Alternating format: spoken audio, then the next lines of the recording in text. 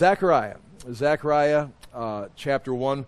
I've got the notes there laid out for you. I just want to review a little bit. We're looking at the 8 visions in chapters 1 through 6. There's a list of how they can fit together.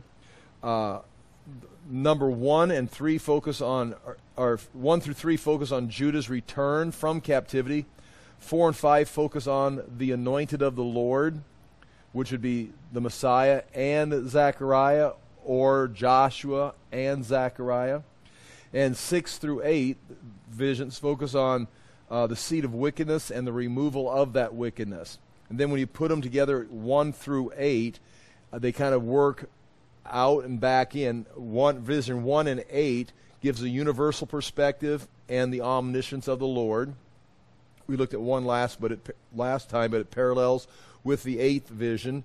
The one we're looking at tonight, the 2nd vision, the craftsman that cut the horns off, that parallels with number 7, which deal with international matters and Judah's relationship with the nations. And so our first vision tonight, those oppressors are going to be cut down. And then we're going to get into the 3rd vision tonight, and that parallels with the 6th vision, the national issues of Judah and Jerusalem. Particularly, they're both going to involve a measuring line and obeying God's law and righteousness. And then the 4th and 5th vision, they're dealing with the temple and the leadership of the nation. And remember, as we begin this is coming right in the middle of the book of Haggai, or during those visions, and the temple has been started when the book of Zechariah comes, and God has already said blessing is going to start coming to Jerusalem already through Haggai. Now Zechariah comes with his 6 messages, and as we interpret these, put them together, we need to, I think, one of the focuses is, instead of looking down the road into eschatology, these are messages for those people at that time in 519,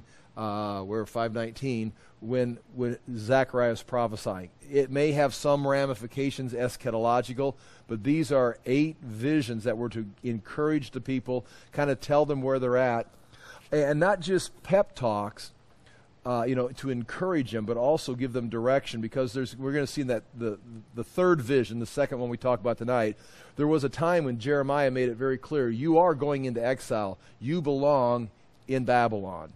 Now, that's changed. It's time now to come back. In Jeremiah, when Ezekiel in that 2nd captivity went, Ezekiel wrote them a letter and says, hey, that's where you belong. Now, get married, or get a job, buy a house, get married, have a family. You're going to be there for a while. Where now that's changed, and now it's time for you to get back to Judah. And that just kind of goes with the ideal of Bible interpretation. All these verses have to be put in context somewhere. There's a time to go to Babylon, but there's also a time to come back from Babylon. And if you don't know the time and season, you're going to end up doing what was the right thing at a particular time. You're doing the wrong thing at the wrong time, or the right thing at the wrong time. Now, we're not talking morals. We're not talking absolute truth and reality. We're talking about how you execute your Christian life. There was a time where the law of Moses was the standard. But then there's a time where that law is fulfilled, and now we're in the age of grace. There's a time where we're waiting for the Messiah to come. There's going to be a time when the Messiah is here. And so all these things, you can't just take these out of context. And this is one of those things. One of the important things about these visions is God is, in a sense, catching the people up. It's like we're going to update what Jeremiah and Isaiah and Ezekiel says, not change it, but that was the contemporary message for you going into captivity. Now you're coming back. You're no longer under a curse. You're no longer being oppressed. I am now building you up, so start building, and things will happen. Well, here we go, chapter 1. The first vision we looked at last week was the man among the myrtle trees, and that's where we saw the horses and the angelic riders that had gone out patrolling the earth. They came back and said the empire was at peace. And then the angel of the Lord asked, how much longer must we wait? And he was given kind and comforting words, meaning we're going to go out and stir things up. The nations are going to be brought down, and Judah is going to be restored, and Judah will be blessed. And then that follows up with the second vision of the 8, which is the first vision for tonight. I'll read it in the NIV, then we'll look at it on the notes. Then I looked up, Zechariah says, and there before me were 4 horns. I asked the angel who was speaking to me, this is the interpreting angel that's going to go with Zechariah, what are these? He answered me, these are the horns that have scattered Judah, Israel, and Jerusalem. So they're horns. They've scattered Judah, Jerusalem, and Israel. And again, how important is that? Later on, only Judah is going to be mentioned, but they've scattered, and that word scattered is the word that is used when God scattered his people in the dispersion or captivity, and eschatologically when he restores them and brings them back from being scattered. Then the Lord, these are these horns that scattered Judah, Israel, and Jerusalem. Then the Lord showed me 4 craftsmen. And I asked, what are these coming to do? He answered, these are the horns. Now here's again another interpretation of these horns. These are the horns that scattered Judah. Now notice Israel and Jerusalem are missing. Not that that's a big deal, but just notice. So that no one could raise his head. They scattered them, and also no one could raise their head. They oppressed them. But the craftsmen have come to terrify them, and throw down these horns of the nations who lifted up their horns against the land of Judah to scatter its people. And so now these horns are clearly identified as nations, because at first they're just horns. And what do they represent? And there's kind of like a blank slate there. Do they represent, and I'll give you some options here, what they can represent. But clearly at the end of this vision, they are nations. And I think, as I put this together, a nation, if it be, Assyria or Babylon, as they become a power, they'll expand and become an empire and oppress all the others or bring it all into their rule. And so I'm going to be safe to think right here, they're nations that rose up in power and took over, in a sense, the Middle East and became an empire. And that nation or that empire then scattered and oppressed Judah. Now that's the NIV reading right there. Now we go to the notes. Page 1, chapter 1, verse 18. And I lifted my eyes and saw, and behold, 4 horns.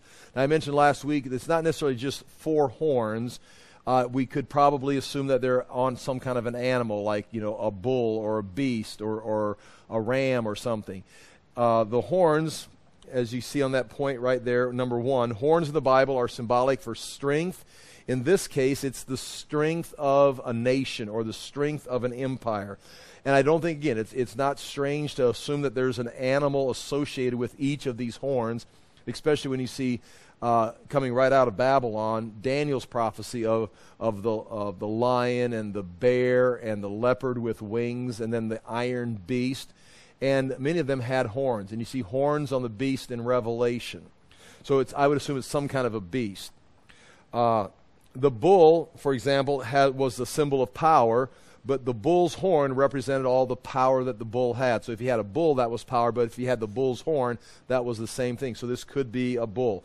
Psalm 18:2, just to kind of see this is a way of using the word. You've used it before. The Lord is my rock and my fortress and my deliverer, my God, my rock, in whom I take refuge, my shield, the horn of my salvation, my stronghold. So right there listed with the Lord being the fortress, the deliverer, the rock, the refuge, the shield, the stronghold, the Lord is also considered a horn. It's the horn of my salvation. It's the strength of the salvation. That's used in a positive way. Turn the page on the notes. Psalm 75 is used in a negative sense, referring to what the Lord is going to do. All the horns of the wicked will be cut off. All the strength, all the power of the wicked. They do have power. They do have some kind of control. They do have some place in this age. That is, the ability to dominate, do what they want. But they will be cut off eventually, either in time, in eternity, when their time is up. When God's done using them, they'll be cut off. But the horns of the righteous shall be lifted up. So now you've got also the righteous having horns, or the righteous ways, the righteousness will be lifted up. It will not be cut off. It will be exalted, become even more powerful. Point 2, horns of an animal are trophies. Point 3, even though only the horns are mentioned, I put in there that they are probably beasts. And then there's a verse coming here that says that they experienced terror. The craftsman provided terror. So that would give the impression that these horns are on something that can be terrified like an animal. Chapter 1, verse 19, the second verse of this vision. And I said to the angel who talked with me, what are these horns? And he said to me, these are the horns that scattered Judah, Jerusalem, and Jerusalem. The main thing is that the word there is scattered. They are the ones that dispersed, and it was under God's direction that they dispersed them. God allowed that, caused that, set it up to bring about his will, to discipline Judah, Israel, and Jerusalem. Now, what are these four horns? And we will mention it. First, look at point 3. It does not seem more it does seem more specific in chapter 1, verse 21, that these horns are nations. But otherwise, these horns are not. I'm looking at verse 3. I want to be in point 2, and looking specifically point 2c. The text does not say or explain exactly what the horns are. They're just these horns. Later on, it's going to say they're nations. The horns may be considered, and this is some ideas on when commentators are trying to explain them. They may speak of general oppression, just general oppression on Israel, and that there's four of them, just like the four winds or the four spirits refer to all the directions, or an all-inclusive, he's going to gather them from the four winds of heaven. It means from everywhere. And so in a sense, four horns could mean all the nations that oppressed Israel. I mean, I'm not suggesting that. I'm just saying that's kind of where you could begin. And then more specifically, point 3, I referred to already, they scattered Judah, meaning they dispersed them under God's direction. Then they oppressed Judah. Judah couldn't lift up their head. They lifted their national empire, their power, over the nation of Judah's power. Then, who cut these horns, the nations, empires down? The next sequential empire is going to cut them down. That's going to be the craftsman that's coming up next. Point 1 and 2 I've got listed there. Judah was oppressed by Babylon and Rome. Now you got to ask the question, are these four empires in 519 that have already come? Like, Egypt, Assyria, Babylon, and Persia. Those would be the four that rose up and been cut down, rose up and were cut down. Or are you going to go with Daniel, and it'd be Babylon, Persia, Greece, and Rome? Or are you going to go with the idea that it's Persia, followed by Greece, and then Rome, and then the kingdom of the Antichrist, the revised Roman Empire? I don't think you can say. It doesn't make it specific what it is. You can have an opinion. I do not think it means, like I was saying, all-inclusive, all the powers, all the nations of all time. I think it refers to a sequence, 1, 2, 3, 4. Let's read the next part, next verse. Then the Lord showed me four craftsmen, and the craftsmen are going to bring the terror. They're going to terrorize these horns, or these beasts with the horns. And there's the word craftsman. It is the word hersim. It can be translated engraver or artifactor or artificer. It's someone that's working. Anytime you're taking a material and converting it into something. And it can refer to, point 1a, an artisan, a blacksmith, a carpenter, a craftsman, an engraver, a stonemason, working with metal, working with wood, working with stone. And that's how general it is. And they're coming with some kind of tools. Is it a saw? Is it a hammer? Usually the craftsman, when you see a craftsman, this word, They're building something. They're constructing something. They're constructing a building. They're shaping stones to be put into a temple. They're designing something for the tabernacle, like they're designing some of the furniture. In this case, it's just the reverse. They're destroying something. An empire has been built. A beast has arisen. They've got power. They're coming now to tear it down.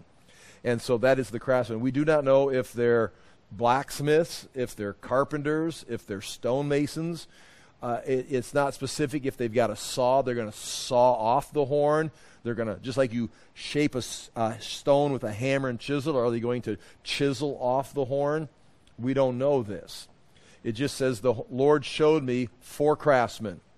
Then, of course, Zechariah says in chapter 1, verse 21, and I said, what are these coming to do? Here comes they've got their little yellow hats on, their little orange vests. They got their toolboxes. They're coming in. It's the construction crew. Beep, beep, beep, beep. They're backing their trailer up. It's like, well, what are they going to do? These are the horns that scattered Judah. He identifies the horns again. These horns have scattered Judah. Again, that was in God's plan. God designed them. God allowed them to come and do the work, so that no one raised his head. They scattered, they were oppressed, and these craftsmen have come to terrify them, to cast down the horns of the nations who lifted up their horns against the land of Judah to scatter it.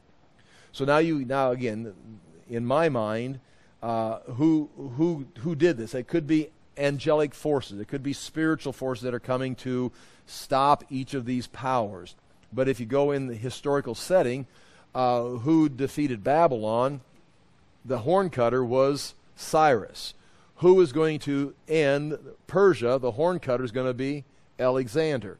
Who's going to end Greece? It's going to be Rome. Who's going to end Rome or the rising empire of the Antichrist? It's going to be, in this case, the Lord himself would be one of the craftsmen who's going to come and cut down. Now, it doesn't say that. It doesn't say the Lord will be the final craftsman. But if you go in a sequence, eventually the Lord is going to come and finally do it himself and cut down the final horn. And you can see that. That's recorded in Revelation, where he captures the beast and destroys the armies of the Antichrist. But that's what's being said right here.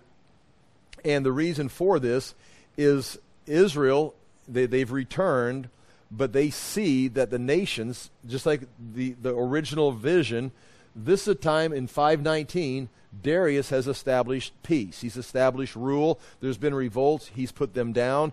He writes himself in Persian documents that, these revolts have come up. I put them down. We've got peace. And Judah's looking like, well, we're still under the only reason we're on the map is Persia has allowed us. Cyrus, Darius have allowed us to be here. We are under the protection of the nations, the Gentiles. Well, this is saying right here, no, we're going back to the plan. Israel is God's chosen people. When they were disobedient, he brought in the nations to scatter them, to oppress them, but that is not the plan. Israel is designed to be God's chosen, God's anointed, with the purpose of blessing the nations, of serving the nations and bringing the light to them. Now it's taking place. Well, what about these horns? Israel still, again, this is about a self-perspective. They see themselves, they've read Jeremiah, all his words came to pass. It's been a period of several decades, and now they realize who they are. They've been rebellious. They got into captivity. Ezekiel come, he chewed them all out. They know they've been oppressed by God. They can argue the case, but now history is proven. You are under the oppression of Yahweh. Where's your temple? You're in Babylon. Well, now God brings them back. Oh, they're all excited. They're going to be restored. They come back to Jerusalem. It's rubble. You're supposed to build a temple. They started, but there was oppression for 20 years. They didn't get it done. Well, now God has come and says it's time to do it. And so now they're fired up. They're going to start. But even like you see in Haggai, it doesn't look like much. God says, don't look at it that way. This is going to amount to something. We're going somewhere with this. So they've got a very low self-esteem. They still haven't necessarily been convinced that God is on their side, although Haggai has just told them, blessing starts today. This vision comes alongside and says, there's been 4 horns that have come by and have scattered Israel, scattered Judah, scattered Jerusalem, but I am cutting each of those horns down, or crushing them, or breaking their power. I'm terrifying the nations. Why? Because I'm restoring you. You are not going to stand because Persia lets you stand. I'm going to cut Persia down. You're going to stand. I'm taking the training wheels off. You're going to stand because the Lord is going to make you stand. And that's the point of the vision, is do not look to the nations. They're going to be disciplined, and you're going to be standing by yourself. And that is, again, the ideal of that second vision. And again, it parallels with the 7th one, where it's talking about the world look, the world view, the nations, and Judah's relationship with those nations. In this case, the nations are going to be cut down, and you're going to stand alone. You're being restored by the Lord. And that leads into chapter 2. We got 13 verses here, and I'll read them in the NIV, and then we'll go through them in the English Standard and make some comments on it. And understand this. This is going to involve a measuring line. I'll just say a tape measure. And it's probably more than a tape measure. It's going to be a lot longer. And they're going to be measuring the city, Jerusalem. And what you're going to see is there's going to be no walls, which is a concern. These people, as we saw in Ezra, because we started reading Ezra, during this time when they started building the temple, the oppression, the opposition began here, and it affected them for 20 years. But now when they begin building the temple again, the oppression intensifies. The people surrounding there do not want the temple built. But God says, build it, and because you started building it, I'm going to bless you. But they're also looking, you've got the temple, you're also looking at, you need some kind of protection. You need, a wall. And it's not much of a city, because it's like they've just been kind of piecing it together for this period of time. And so there's not much of a city. And if there was a city, there's not any protection. And they're building this temple just on Mount Moriah, just out, in a sense, out in the open. So there's going to be some concern about, you would think, it doesn't say it specifically, but, Jerusalem is not much. It's not much of a city. It's small. It's more of a village, more of a community with a temple. That's not much of a temple when compared to what it used to be. So it's a small city, and if it does get any bigger, who's going to protect it? Where are the walls at? So just like they've started building the temple, there's got to be talk amongst them about, we got to get some kind of protection. Well, this is going to deal with the growth of the city. It's going to deal with the walls of the city, that you don't need them. You're not going to need these walls. Now, it's interesting. Nehemiah, by 445, is going to realize we need the walls. But during this period right here, this is going to be a time to build the walls. God is going to send Nehemiah to build the walls. In 519, they're going to be told in this vision, you don't need the walls. God says, I'll be the wall, I'll be the fire protecting the city. You don't need walls. But then, by 445, Nehemiah comes and actually builds the walls. And it appears God and Ezra, Nehemiah and Ezra are working together, apparently under God's direction. So once again, you've got timing right here. Build the temple. Don't worry about the walls. Now the temple's up and running, 445. Now, let's build the walls. Well, we don't need to build the walls. God says there'll be a fire around it. No, now you need the walls. It's just a matter of timing. And that's where, if you look in here, that is where the prophet comes in. You can have a prophet talking about the future and coming and speaking of God's judgment because you're being disobedient. But in this case, the prophet is coming by and kind of catching them up. It's like there was a time where you go to Babylon, but there's a time you come back from Babylon. There's a time you build the temple, don't worry about the walls. But there's a time where, okay, now it's time to worry about the walls. It's about timing. Again, not a moral issue, but are we building the walls? Are we building the temple? Are we going to Babylon? Are we coming back? What are we doing? And that's kind of the prophet. You can see when the prophecy stopped during the times of the Maccabees, they had certain decisions. Particularly what I'm thinking about is when the altar was desecrated by Antiochus Epiphanes, offered pig's blood on it. they recaptured the temple finally, they knew that they couldn't use that altar, but they didn't know what to do. And it's like, well, we need the prophet. We need a prophet. And they said, there is no prophet. So they said they would just set all the stones here to the side, do the best they could, and wait for a prophet to say, okay, what do we do with this? And just like, what do we do? Do we go to Babylon? Do we stay in Babylon? Do we come back? Do we build a wall? What should we build, a temple or the walls first? Well, the prophets are telling, Haggai says, build the temple. Zechariah says, don't worry about the walls. So they're getting that kind of direction. And so that kind of gives you an insight into how they would use the prophet. You can see David having a prophet. They'd ask the prophet questions. Do we go to battle today? Do we go to battle tomorrow? What does God want us to do? We're going to go to battle, but when? And so that's kind of what Zechariah is doing in these 8 visions, is kind of giving them some specifics for their time period. And that helps us interpret this instead of, well, he's talking about the church age. Well, you can get application from the church age, maybe, as long as you keep it in perspective. You say, well, you see, it's time to build the temple. That means it's time for Generation Word to start a building program. That has no connection. You better find out if Generation Word's supposed to have a building program. Yeah, but I've got a verse right here that they're supposed to build the temple, so we're going to have a Generation Word cathedral. Based on what? Well, they told them to build a temple. Not the same thing. That's irresponsible. You're going to have some, a little more insight from your own direction. Now, there's a time to build, but there's also time not to build. You can see it here. So is this a time to build or not to build? And we're not talking about that tonight. I'm just using it as an example. No, there's no building program starting with Generation Word.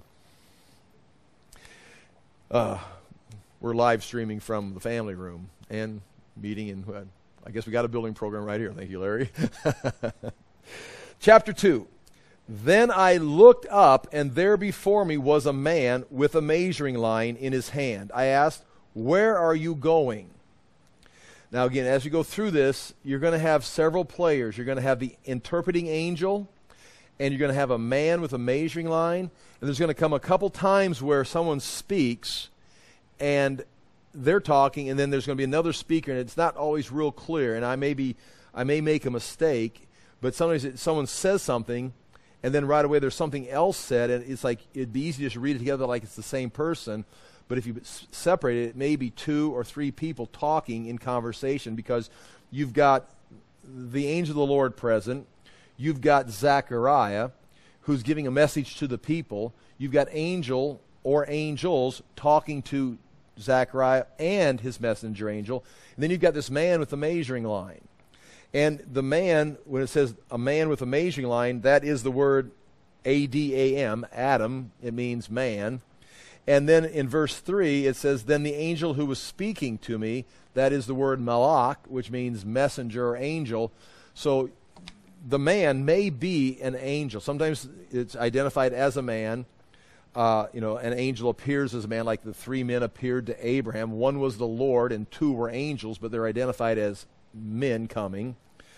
I definitely think this man with the measuring line is a spiritual being, but it's not identified as an angel with the same, it's something different. All right. And then in verse 6, I should say this too, we're talking about this right here, and then in verse 6 of this vision, the whole direction changes, and it becomes more instructive on what they're supposed to be doing, because this is true. So verse 6, there's going to be a change of direction. Let me read it here, and you can hear this. Then I looked up, and there before me was a man with a measuring line in his hand. I asked, where are you going? He answered me. So this man answers Zechariah. To measure Jerusalem, to find out how wide and how long it is. Again, he's apparently plotting it out. How big is it? How big is it going to be? This is how big it is. We're going to be expanding. How much room do we have? He's like a surveyor. Then the angel who was speaking to me left, and another angel came to meet him. So now you've got a man over there who Zechariah is talking to. The angel that is with Zechariah, he leaves. And and another angel came to meet him. So he goes away, and now comes up another. Is this other angel the angel of the Lord? So the angel that's talking to Zechariah goes away. Here comes another angel up. They're going to have a little conference, get some more information. So that you can see the angels exchanging information. If you want to say the man is an angel, he's measuring. You've got Zechariah talking to him. You've got the messenger angel getting information from another angel. And we know the Lord has already spoken in other visions. Then the angel who was speaking to me left, and another angel came to meet him and said to him, "Run, tell that young man," who's measuring the city, "Jerusalem will be a city without walls." Now, if we put this in perspective, Zechariah sees a man measuring, and he's measuring the city that is. So, okay, this is where everything's going to go. And then the angel who's standing by Zechariah's talking, he's just waiting to interpret something. Oh, yes. Another angel is approaching, and it's probably the angel of the Lord. Doesn't say that. He goes, "Well, what is it?" He goes, "Tell that young man, that's not, it's going to be a lot bigger than that. Jerusalem's not going to be that big. It's going to be a lot bigger. You're going to need 3 or 4 measuring lines." So he was measuring what is, and Zechariah's watching it. Another angel comes to tell them, "Run and tell that young man," who's measuring, "Jerusalem will be a city without walls." In other words, they're laying out, this is how big it is. We're going to put a wall around what we've got. We've got this little village. Maybe he's getting ready to measure out the wall. He's like, no, tell that man, no, stop. We're not building a wall. Jerusalem's going to keep growing. You can't build a wall today. Just let it grow. Jerusalem will be a city without walls because of the great number of men and livestock in it. Now notice again, the livestock. There's going to be men and animals in this city. "And I myself will be a wall of fire around it, declares the Lord." Now, is that the angel of the Lord who's talking to the messenger angel who's interpreting for Zechariah? Or is this the Lord speaking to one of the angels who's speaking to the man, you see? So I'm going to say this is the angel of the Lord. Says, no. Let me correct you guys. The city's going to be bigger, and listen, don't worry about the wall. I'll protect it. I'll be a wall of fire. Just let this city grow. That's what we're doing. We're cutting down the nations. Jerusalem's going to start growing. The temple's going. You don't need a wall. "And I will be its glory within." So right there, he's going to be the protection around the outside and the glory within, in the temple. That's the end of that vision, but now here comes another oracle along with it. Come. That's the NIV. We'll talk about that. "Flee from the land of the north, declares the Lord, for I have scattered you to the 4 winds of heaven, declares the Lord." So, a man's measuring the city. It's this big. The Lord, maybe, the angel of the Lord, comes to the angel talking to Zechariah and says, "Tell that man, no, it's going to be a lot bigger than that. And I'll protect it. I'll be inside. I'll be outside. Just don't build a wall." And then he turns and gives a command. "Come," the NIV says. And that's not exactly the right, well, you'll see the word. It's more of a command. Get out of Babylon. We went to Babylon, but if you're still in Babylon, you're in the wrong place. It's happening here. Get back here where you belong. "For I have scattered you to the 4 winds of heaven, declares the Lord." Verse 7, "Come, O Zion, escape, you who live in the daughter of Babylon. For this is what the Lord Almighty says. After he has honored me," and we'll come back to that translation, "and has set me against the nations that have plundered you, for whoever touches you touches the apple of my eye. I will surely raise my hand against them," the nations, "so that their slaves will plunder them." So they're the horn cutters, there are the slaves. And that was even prophesied by Jeremiah, that Babylon would fall to their slaves. "I will surely raise my hand against them, so that their slaves will plunder them. Then you will know that the Lord Almighty has sent me." Again, who are all these people? "Shout and be glad, O daughter of Zion, for I am coming, and I will live among you, declares the Lord. Many nations will be joined with the Lord in that day." Again, I'm going to throw this in there. That's probably eschatological, meaning Jerusalem's going to be built, and then this may just all of a sudden springboard into the kingdom of God. "When the nations are going to be joined with the Lord in that day, and will become my people." Not necessarily in Zechariah's day, I'm going to say, but you've got to consider if that's right or not.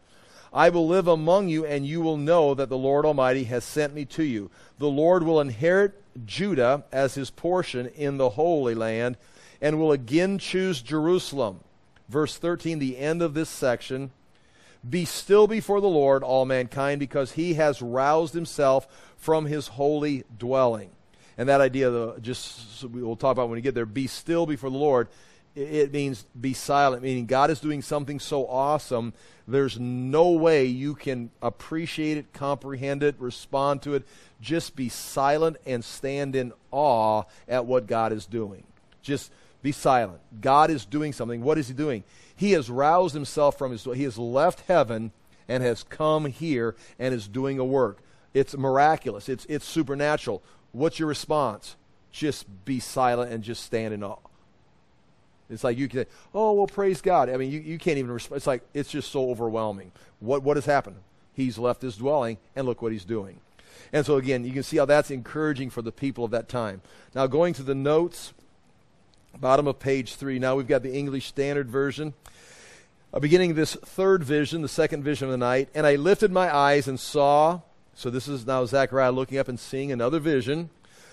Behold, a man with a measuring line in his hand. Again, that's clearly a construction tool, maybe building on the craftsmen. The construction crew showed up. They cut down the horns. Now they're going to start building up Jerusalem. They're out measuring. We're going to get ready to build a wall. And I write these points on page 4.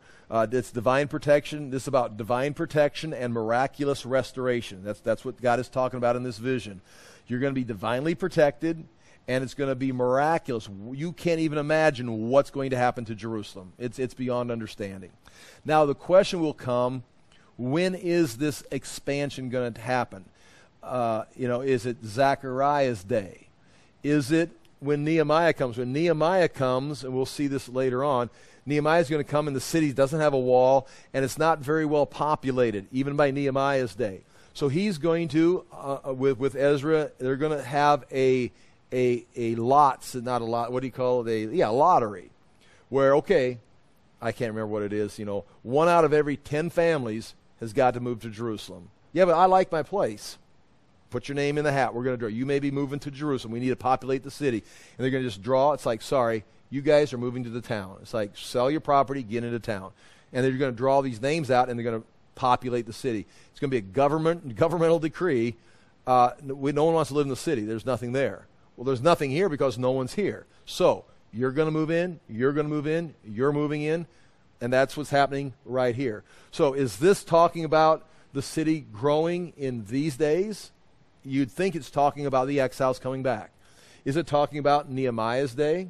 Is it talking about after the Seleucids came in, and then you got Herod reigning in the New Testament time when Jerusalem becomes a major city? You got all of Herod's construction. Is Herod fulfilling this? Some would say, and again, I totally disagree with this, it's the church age, and everybody's saved, and the church is now going to be where the city expands, and that's Reformed type teaching, replacement theology. I don't think that has anything to do with it, but throw it out there and think about it. Or is it talking about ultimately when Jesus comes back and the millennial kingdom is set up, and we've got the measuring. Ezekiel measures that city. He's got all the where people are going to be living. It's going to be a glorious city. He sees it in a vision. He visits it. So it could be any of those. I would say as we go through this, it's got to be speaking to the people that are coming back during Zechariah's time, but is it still projecting up into Nehemiah's time, where Nehemiah helps finish it? Now again, Nehemiah is going to start building the wall. So right here, this is during a time where there is no wall and the city is expanding. So now it would seem it's got to be taking place beginning in 519. The city's going to start growing so that by the time Nehemiah and Ezra get there, there is a city there. It's just not as big as they'd like it to be. But remember, they do build a wall at that time, which would seem to put an end to this prophecy. There I've got point 3 and point 4 talk about the word the man, angel. Jeremiah prophesied this rebuilding in chapter 32. I could go read that. Ezekiel talked about it. But Ezekiel's talking more about in the the millennial kingdom. These verses with the measuring line, you've got Zechariah 2, Ezekiel 40. That's very similar to what you see in Revelation chapter 11.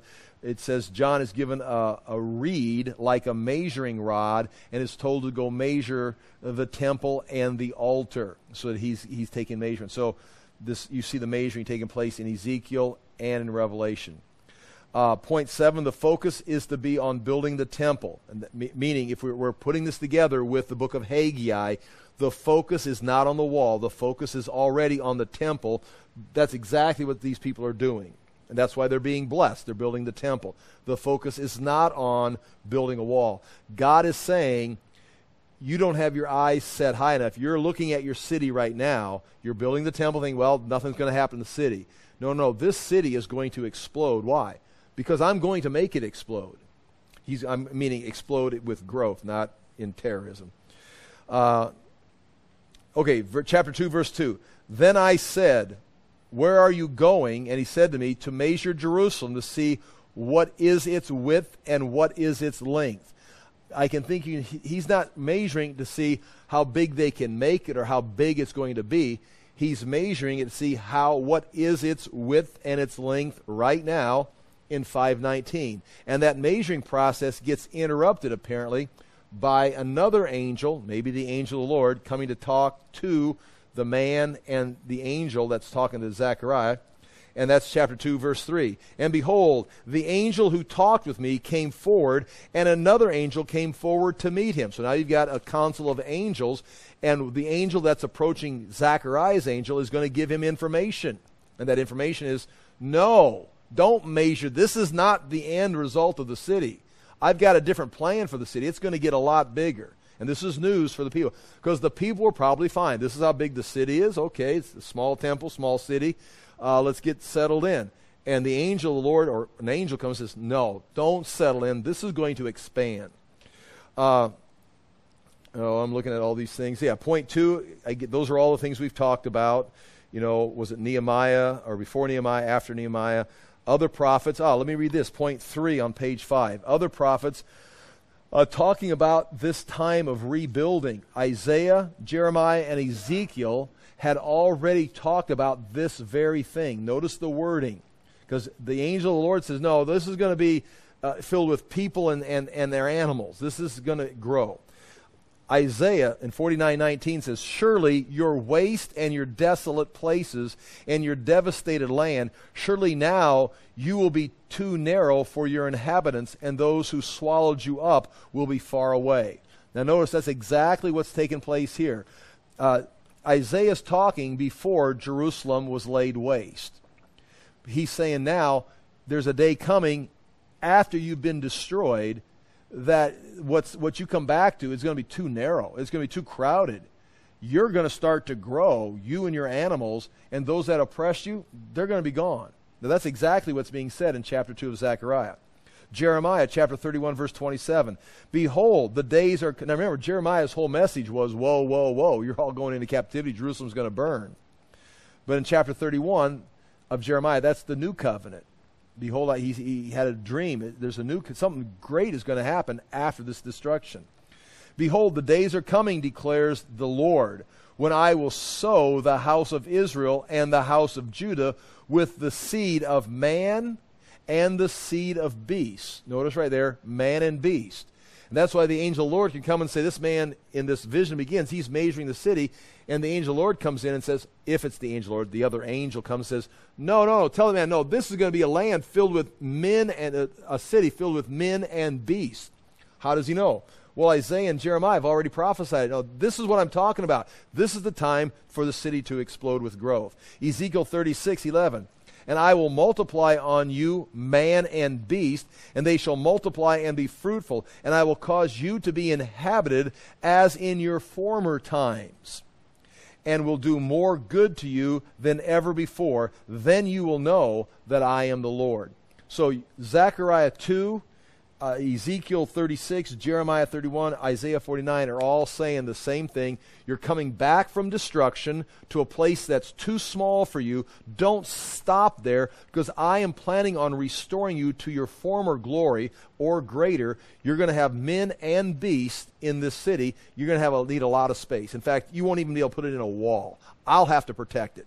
So this really is, in a sense, not even a new prophecy. It's just them being told, this is the time that the verses of Isaiah and Jeremiah and Ezekiel we're applying it right now. This is when it's going to happen. Otherwise, they're kind of prophecies, just kind of out there. When are they going to take place? God is saying right here, now. 5:19, we're fulfilling these verses now, or at least a phase of them. Chapter 2, verse 4, bottom of page 5. And I said to him, run and say to that young man, Jerusalem shall be inhabited as villages without walls because of the multitude of people and livestock in it. It's going to be inhabited. You can't measure this. Put that tape measure away. It's just going to start to expand. And I will be her wall of fire around. Now that's got to be before Nehemiah's time. And he can obviously, even with a stone wall, you still need the Lord's protection. But the idea here is you're not going to need to build a wall. I'll protect you, declares the Lord, and I will be the glory in her midst. I'm going to be coming inside into the temple, and the city that's growing, I'll be the wall. I'll live in the temple. I'll be the wall. You just work on growth and understanding, looking for the blessing of the Lord. Now, chapter 2, verse 6, this is where it changes. That was about the city, but this is what has to happen. Now, these are now commands. In the NIV, it was, what was the word? The phrase was, verse 6, come, flee from the land of the north. Now, on the bottom of page 6 in the English Standard, it says, up. It's a command. Flee from the land of the north, declares the Lord, for I have spread you abroad as the four winds of heaven, declares the Lord. He says, because I've scattered you. I'm the one who just scattered you through these nations, but now I'm going to bring you back. So up, get back. Leave Babylon. It's no longer your home. If you look, look on the next page, page 7, you're going to have to look at the Hebrew section at the top, verse 6. Remember, you're reading from the right to the left. And you see it says up, that word how in the Hebrew. If you look down into point 2, the first words in the Hebrew translate up, or come, which is hoy, H-O-Y. I should have had that in italics, which means ho or woe. It's the same word, woe is to you, woe unto you. It's a warning. It's like, hey, whoa. The idea, whoa, what are you doing in Babylon? He's coming to his people, Zechariah. The prophets are where? They're in Jerusalem. Haggai is there. Zechariah is there. The high priest is there. They're building the temple. It's like, whoa, what are you doing in Babylon? Get out of there. What are you thinking? We're back here. And it's a call for them to get back to Jerusalem. God's people should be confident and build. Point 1, start working. Those still in Babylon. So the first part of this, if you're in Jerusalem, keep working, keep growing. You're in the right place, the right time. Good things are going to happen. But hey, if you're in Babylon, get out of Babylon. Get back here. It's time to come home. Point 2, this woe or hoy. This shows strong emotion. It's usually introduced with a warning. I'm not sure my spell check stopped working right. I don't know why it stopped working. So right from this point on, you're going to have a bunch of misspelled words because I keep waiting for that red line to pop up so I can click it. I type it. It's like, that don't look right. Where's the red line? Oh, no, it's not spell checking. Well, that's happening right here at this point. So from here on in, I'm going to have to have some kind of Rosetta Stone to translate what is being said. This shows strong emotion. Usually introduces a warning. It is addressing the exile still in Babylon. Now, we don't make a big deal about it, but not everybody, and we know this from going through Jeremiah and other books, not everybody got in a little, march and marched to Babylon. Some of them fled. And some of them fled, you can see in Jeremiah 40, some fled to Moab, some fled to Ammon. We know they fled to Edom because that's the whole book of not Nahum, the book about Edom. Nahum was about Nineveh. I always get, you know what I'm talking about? Obadiah. Obadiah was about Edom helping Babylon, and people were fleeing from Jerusalem down to Edom, and the Edomites were helping Babylon catch them. So some fled to Moab, some fled to Ammon, some fled to Edom. Of course, Jeremiah and those went to Egypt. They weren't supposed to. But they've already gone there, and it's time for them to start coming back. Chapter 2, verse 7, up, escape to Zion, you who dwell with the daughter of Babylon. In other words, right here in Zechariah, the message of the people is it's wrong to be in Babylon. Now understand, we've got some people over there that are going to be very important in the rest of the Bible. Esther and Mordecai. Esther's going to become the queen of Persia. It would appear that they're supposed to be back here. Nehemiah and Ezra. Nehemiah works for the empire. So you got to be kind of careful on how to do this. Ezra is going to come back, and he's going to return to Babylon. Nehemiah is going to be given a several years to come work in Jerusalem, but he's got to go back and report to Artaxerxes. He's given a leave of absence for a certain amount of time, but he can't stay forever. He belongs in Babylon according to Artaxerxes. And then, of course, Esther and Mordecai, they're heroes of the faith, but with this idea here, they're supposed to be back. So I can't speak for Nehemiah and Ezra, Esther and Mordecai and some of those, but this is saying very clearly, if you're in Babylon, you're in the wrong place. You should be back here. And many of the Jews stayed there. Here's the verse, chapter 2, verse 7. Up, escape to Zion, you who dwell with the daughter of Babylon. For thus says the Lord of hosts, after his glory sent me to the nations who plundered you, for he who touches you touches the apple of my eye, of his eye. That is a little parenthesis right there. For he who touches you touches the apple of his eye. Chapter 2, verse 8 is interesting. There's a line right there, and I'll show it to you. Let me look and see what time it's getting to be here. Where it says, for thus said the Lord of hosts, after his glory. Now turn on to page 8 and look right there in the Hebrew. For thus says Yahweh of hosts, and it says, see the word, after glory he sent he to the nations. That is, I've got like 5 different translations. That is a tough translation. After glory. So, thus says the Lord of hosts, and he says this, after glory he sent he to the nations. So, the NIV wrongly adds the word me in there, as in, after the glorious one has sent me against the nations. So what they're saying, the NIV says that should be translated, after the glorious one has sent me against the nations. So the glorious one is going to send someone against the nations. Zechariah, the angel, the Messiah. So that's kind of like what, and it's a tough verse to translate. Some say it refers to the Messiah coming after the Messiah, or some translate it afterwards, honor will send me somewhere. Zechariah's mission would bring honor and glory to Israel as he has sent me for his glory. In other words, Zechariah was being sent for God's glory with this message. The best interpretation may be this, to understand glory, because the word is after and glory. Now, glory can be God's glory. It can be an appearance of God. And again, I'm not saying this is right, but I'm saying you got to look at this. The best interpretation may be to understand glory as meaning this vision. This vision was the glory. After this vision, the Lord sent Zechariah. So after he sees this vision, Zechariah is going to be sent.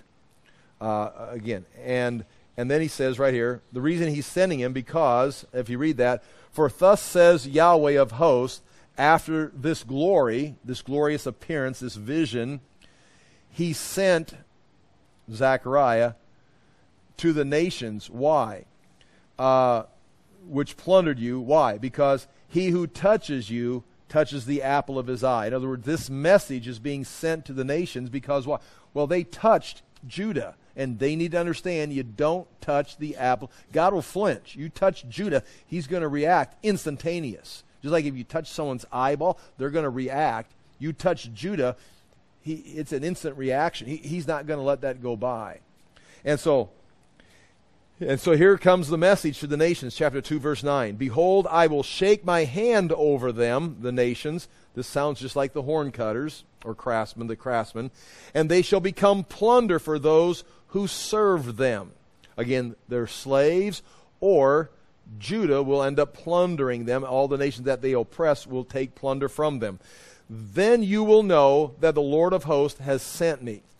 The angel is speaking, or Zechariah is speaking, but when you see this happen, Persia is in control. They're oppressing Judah. Judah's got to get permission from Persia. Now, someone has touched the apple of God's eye, and after this vision, after this glory, we're going to pronounce this is going to start to take place. After this, Persia is going to start to realize you did something wrong, and you may not believe it, you may not be able to understand it, but this is going to flip around. Judah is going to be the one that's in control as Persia declines, and God brings in a horn cutter of Greece, or the craftsman, cuts Persia down, and Judah is going to just continue. Persia is going to end. This powerful Persia is going to end after they've cut down Babylon, but Persia is going to end, but Judah is going to just keep right on going into the New Testament. So that's what the message is for the nations. Chapter 2, verse 10, Sing and rejoice, O daughter of Zion, for behold, I come, and I will dwell in your midst, declares the Lord. Once again, the nation's going to be punished, but I'll dwell with you. The Lord's returning to Israel. Chapter 2, verse 11 is interesting, because he's just talking about judging the nations. Israel's going to be restored, but what's the result of Israel being restored? It goes right back to Genesis chapter 12. What was the purpose of Israel? To bless the nations. So God's purpose is not to raise Israel up to crush the nations. The nations were used to discipline Judah, but when they disciplined Judah, they touched the apple of God's eye. You've got to be brought down and put in your place. Israel's going to be restored, and when Israel's restored, then they can do their purpose, which is to bless all the nations, and that leads you into the end times. And many nations will join themselves to the Lord in that day. And I think we're now into a prophecy eschatologically. In Zechariah's day, Persia is going to start to decline. Judah's going to stabilize and just start to grow and just keep on growing. Don't even measure the city. But the nation's going to be brought down. But as Israel achieves its purpose, then God's going to dwell with them. And when God is dwelling with Israel, then all the nations will join Israel, as being blessed in that day, and shall be my people. The very nations he's going to tear apart, they're going to become God's people. Thus we're in the church age heading towards the millennium. And I will dwell in your midst, and you shall know that the Lord of hosts has sent me to you. When you see Persia decline and Judah arise, you'll know the Lord has sent me. When you see Judah's expanding, and then all of a sudden the nations that have been crushed or thrown off, them all joining Israel and worshiping the Lord, then you'll know the Lord has sent this message. Now, these are prophecies you look for. For example, how do you know the Word of God is true? How do you know God sent this? Because Babylon came and fell to Persia. Babylon crushed Judah. Persia restored Judah. Persia fell to Greece. Judah kept going. The solutions came, oppressed Judah. Judah overthrew the Greeks. Rome came. Rome fell eventually. Judah was sent into captivity, or dispersed again in 70 AD. But they're going to come back. Because when they come back, they will then draw all nations to the Lord. And you'll see all these things take place. As you see this take place, you know these prophecies are true. The very fact Israel's still on the map and that this thing is hanging over them, it should cause even the skeptics to wonder what is going on. Because if Israel does what this says, they're going to become great in the nation, and eventually God is going to draw all the nations, and they will come to Jerusalem. And then it goes on and says in chapter 2, verse 12, and the Lord will inherit Judah as his portion in the end. Judah will be his portion in the Holy Land, and he again will choose Jerusalem. He will come, dwell in Jerusalem again, eschatologically. And that's chapter 2, verse 13. We already mentioned that. When you see this happen, when you watch this historically just transpire, then you be silent, all flesh. Believers and unbelievers, you be silent before the Lord as he's doing this, because it is totally amazing. You won't believe it. You're going to be in awe. For he has roused himself from his holy dwelling, and he's going to do this very thing. So you can see there, that kind of covers contemporary time in 519, but also encouraging the people, but also projects into the future, saying, this is true because these things are just going to keep happening, just like he says. So that's that third vision. The man with the measuring line. And he's not measuring the city to see how big it's going to be, but measuring the city because that's how big it is. And God says, stop measuring. It's going to get a lot bigger. I'll pray and we'll be done with this. Father, we do thank you for the chance to look into these things tonight. We ask that we would honor you with our lives, that we would understand these things and apply them. We do, again, thank you for your self-controlling history, and we can stand in awe watching these things take place and knowing with full confidence, even when we don't understand it, that you are leading and guiding history to its destination. We do thank you for this in Jesus' name. Amen. Thank you for your time.